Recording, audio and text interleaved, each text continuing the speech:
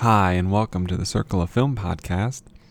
I'm Ryan, and join me today as we step into Hidden Figures on this review episode. I can show you the world. Just take a look through my eyes. You gotta dig a little deeper. It really ain't that far. I went into the movie expecting, I guess, more of kind of Disney, feel good, based on a true story, everything works out in the end type of movie. And ultimately, I do think that's what we get. I think that the vast majority of the film is that shell. It is that structure. It is that skeleton. But there are a lot of things that the movie does that you wouldn't find in a typical Disney type of movie.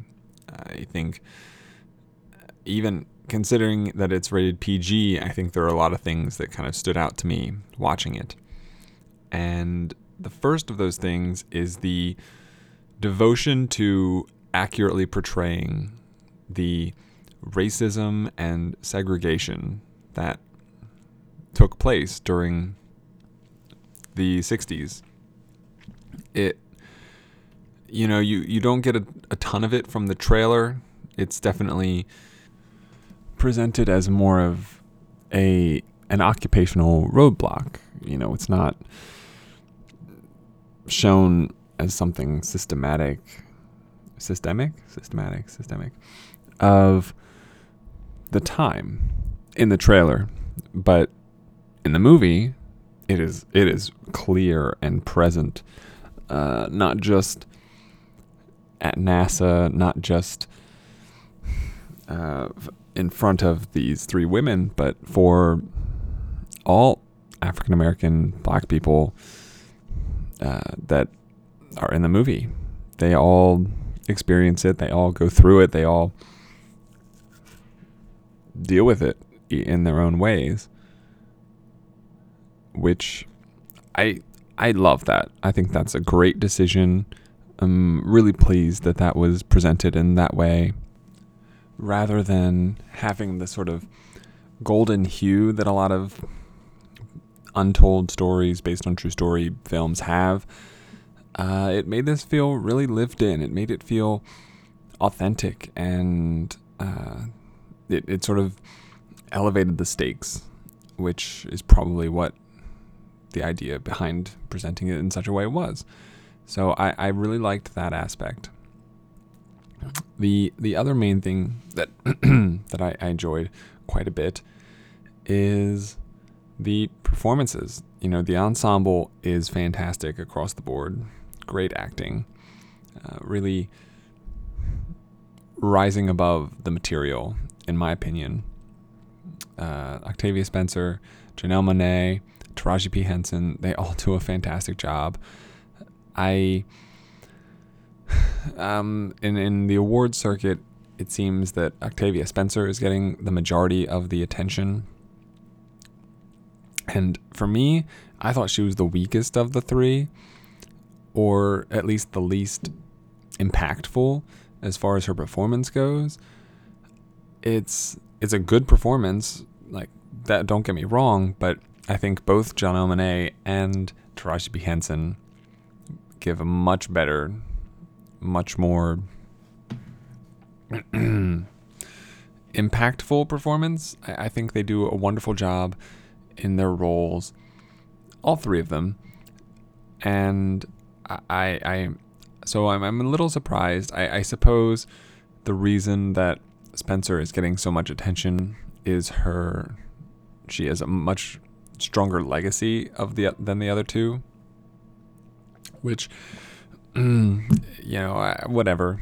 It's just kind of how it's going to be with the award shows generally. But for my money anyway, I think Henson and Monáe are better. But that's kind of that's kind of where the positives end for me. And everything else, it's not that everything else is bad, because it isn't. It's all solid, but it's all adequate. It's all average, I think. The story is straightforward. It is, and as far as being a feel-good, based on a true story, Disney type of movie, it does have that everything is wrapped up neatly at the end type of feel. And there's a lot of moving parts that definitely could be cut for lack of focus. Even like Janelle Monáe's character, and I've heard this on other podcasts, that her entire arc and plot line, while very interesting, is wholly irrelevant and unnecessary to the movie. And losing that character and her plot would not significantly impact the overall plot of this movie, which I agree with, and I think that is entirely the case, and is another one of my, that's kind of one of my bigger reasons why, as good as this movie is, it is held back on a very fundamental level. I think I had a lot of problem with a lot of the dialogue, and it's good dialogue, but not real dialogue.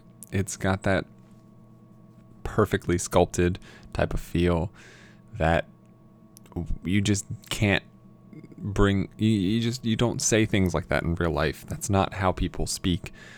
And for me, it really threw me out of the movie on more than one occasion.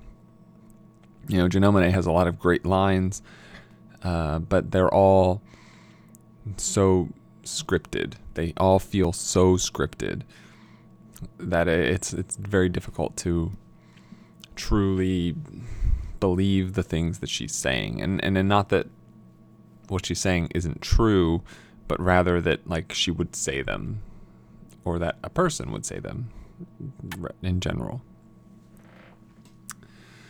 What else? There's Kevin Costner, who's good, and I think he comes just along the better side of being goal-driven and goal-oriented rather than white savior. There's some elements of white savior to him, but for the most part, I think his character successfully pulls off getting the job done at whatever means necessary. And it just so happens that the job that he's doing is being hindered by segregation. Who would have thought? But I think, Costner does a good job. I think a lesser actor probably would have been less capable of portraying that character. A lesser actor would have been less capable of portraying this character in the way that Costner does, and how, the scene in the trailer where he knocks down the bathroom sign is meaningful, but he definitely makes it out as not something that's being done like black people, white people are all equal, and that's what we need to start doing. No, it's just, it takes Taraji P. Henson like an hour to go to the bathroom because there's no colored restrooms in our building. So we have to fix this problem so that she can do more work. And, it feels real. It doesn't feel fake and forced. There's so many things like that in other movies. Yeah, I look at something like Remember the Titans, which is great. I love this movie, but it definitely, it definitely feels like, what's his name? Will Patton. It feels like Will Patton's character is a little further on the other side of that line. I think he's less about winning the football games, and more about the fairness of it. I think I may be misremembering. It has been quite some time since I've seen it, but I think both Will Patton's character and the Kevin Costner character from Hidden Figures have, share a lot of things in common, with trying to straddle this goal-oriented but equal rights line. And I think Costner's character ends up better on that side. I think. From what I remember, I believe that to be the case. But going back to this bathroom sign thing. So in the movie, they draft Taraji P. Henson's character to work on the first manned space flight. She does a lot of work for them. She starts out as their computer and ultimately is basically doing all the work, it seems, as it goes on. But that puts her in a different building where there are no colored restrooms. And the only one that she can find and that she's aware of is the one from her old building, which is like a mile and a half away, I believe is what she says in the movie. So she has to run across it. We see this multiple times. And we also see multiple times Kevin Costner like demanding to know where she is, wondering what's happened to her, why she's gone for so long all the time.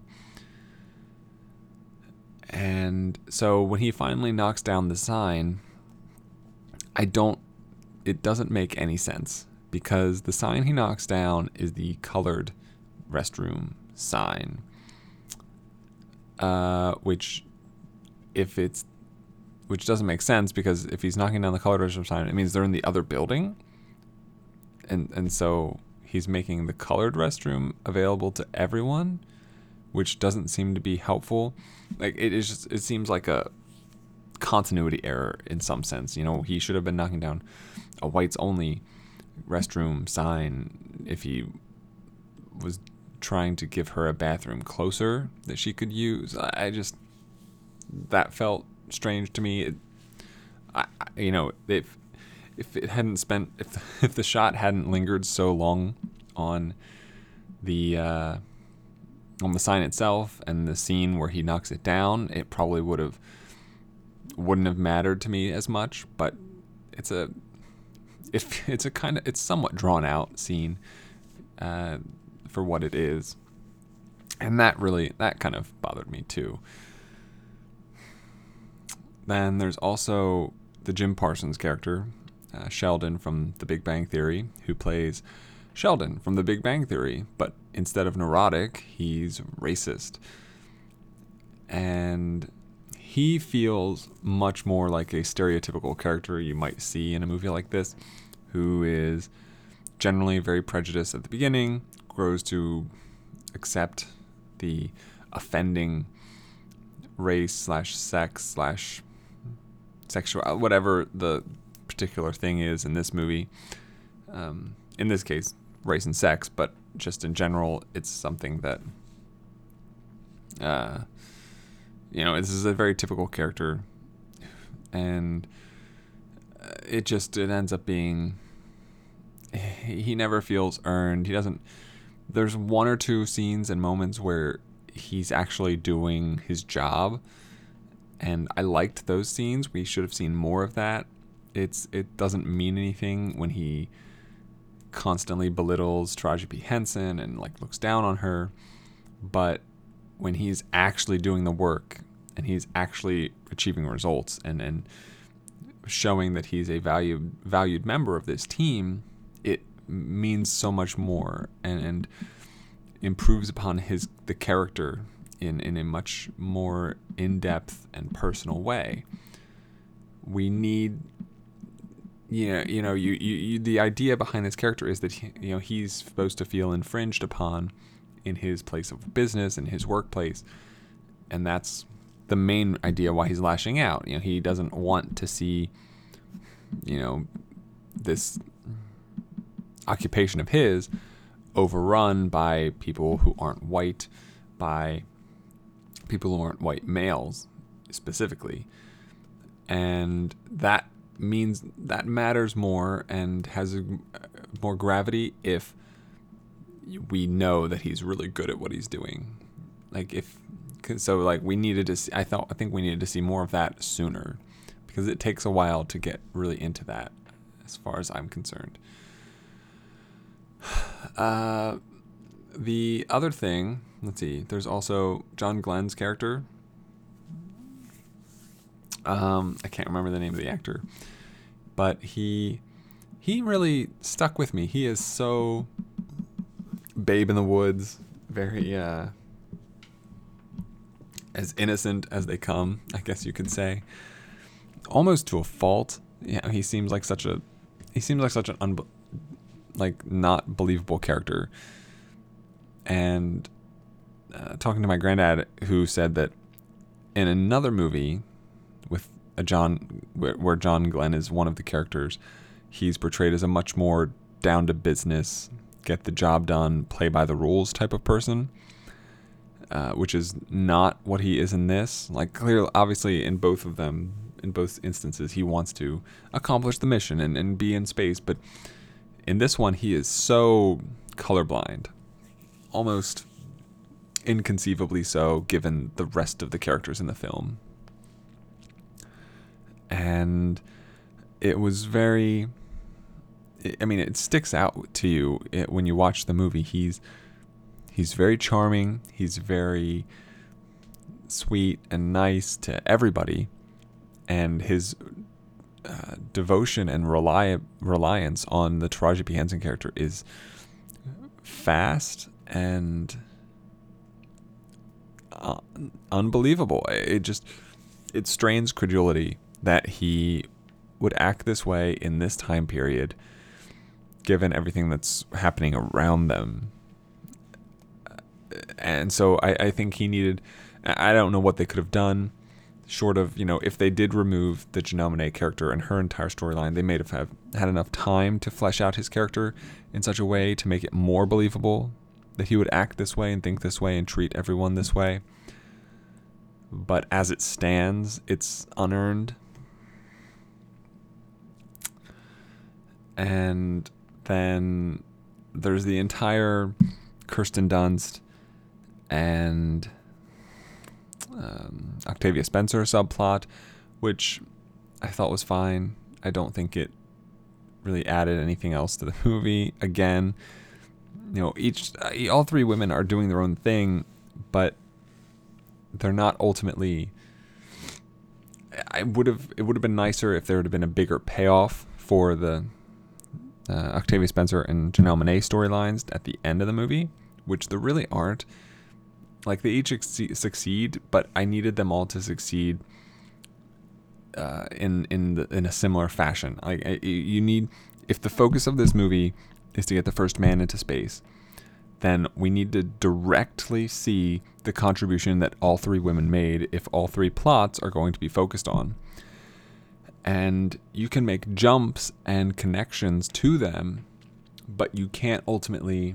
But like I said, you could ignore those plot lines and they wouldn't change the final sequence. They wouldn't change anything else. That we assume that Octavia Spencer's work as a computer and on computers is important. We assume that Janelle Monáe helps build the rocket, or the capsule, the shuttle. But we don't know that. We need to see it on the screen, at least one scene of it, and how it impacted the final result. It's like there's a premise, but then we skip a couple of steps to get to the conclusion. Mahershala Ali is in this again, which is... he's everywhere. He's doing a lot of work this year, which is fantastic. He's a great actor. He does a good job in this as a supporting and devoted romantic interest for Taraji P. Henson. I really, I just think he kind of helped flesh out her storyline and her home life. But that's about it. That's kind of the extent of it. And yeah, I mean, it's... Like I said, it's a good movie with some really stellar moments and parts of it, but I think the vast majority of it has small problems or is just adequate. And I'm glad that it's getting recognition. I think it is an important film. I think a lot of people should go see it. I think it shines a light on a facet of history, of American history, that is clearly overlooked because most people didn't even know about this story, I'm sure, until the movie was made. But also one that needs to be taught in class. It needs to be taught in schools. You know, these are important figures, not just for young black women, but for everybody to see. You know, for women in general, for black people in general, for people in general. It's important to see just how capable we can be even when marginalized. No matter what you're being marginalized for, there's always the capability and potential to overcome and surpass that marginalization. So I ended up giving the movie a low 60 score, you know, which probably seems very low. It is pretty low, but I do think it is more important than it is good. And the representation of women, and particularly black women in this movie, is great. But just because, and I've heard a lot of people say that, like, oh my gosh, this is so good. It does, you know, black women such a service. It presents them in such a great way, you know, doing their own thing and being themselves and you know, not cowing behind men and things like that. And I agree with all of that completely, but I don't think that by being the first movie like that, it is necessarily an amazing movie. It's an important one, but not a great one. So that's where I stand. I don't really have any spoilers to go into. I kind of touched on some of the things already that would maybe be considered spoilers. I tried to be very vague about them, though. And yeah, that's about it. I think that it will definitely be seen at the Oscars. You know, I do think that Spencer or Monet will get a Best Supporting Actress nomination. And I don't hate that Spencer's getting more attention. I just think it's less deserving, but both are very deserving, in my opinion. So maybe even both show up. I think that's a very long shot. And I don't think it really matters since Viola Davis is probably going to win the category anyway. But the more non-white people that get nominations, the better, as far as I'm concerned. Particularly this year, where it seems like there's a lot of great performances coming from minorities. So, yeah, I've heard that it might get in for a couple of other things, song, score. I don't know about any of that. I think there's a chance it doesn't get in outside of supporting actress. But we will find out in a little more than about 2.5 weeks. So, yeah, that's my review of Hidden Figures. Thank you for listening. If you would like to find me, you can go to circleoffilm.com, and all my contact information is on there in some fashion. Or you can email me directly at circleoffilm@gmail.com with any questions, comments, concerns, or criticisms. And finally, have a week. So long, farewell, I'll be to say goodnight. Come on, babe, why don't we paint the town? And all that jazz. So long, farewell, I'll be to say adieu. In the name of love, one night in the name of love. So long, farewell, au revoir. Wait a minute.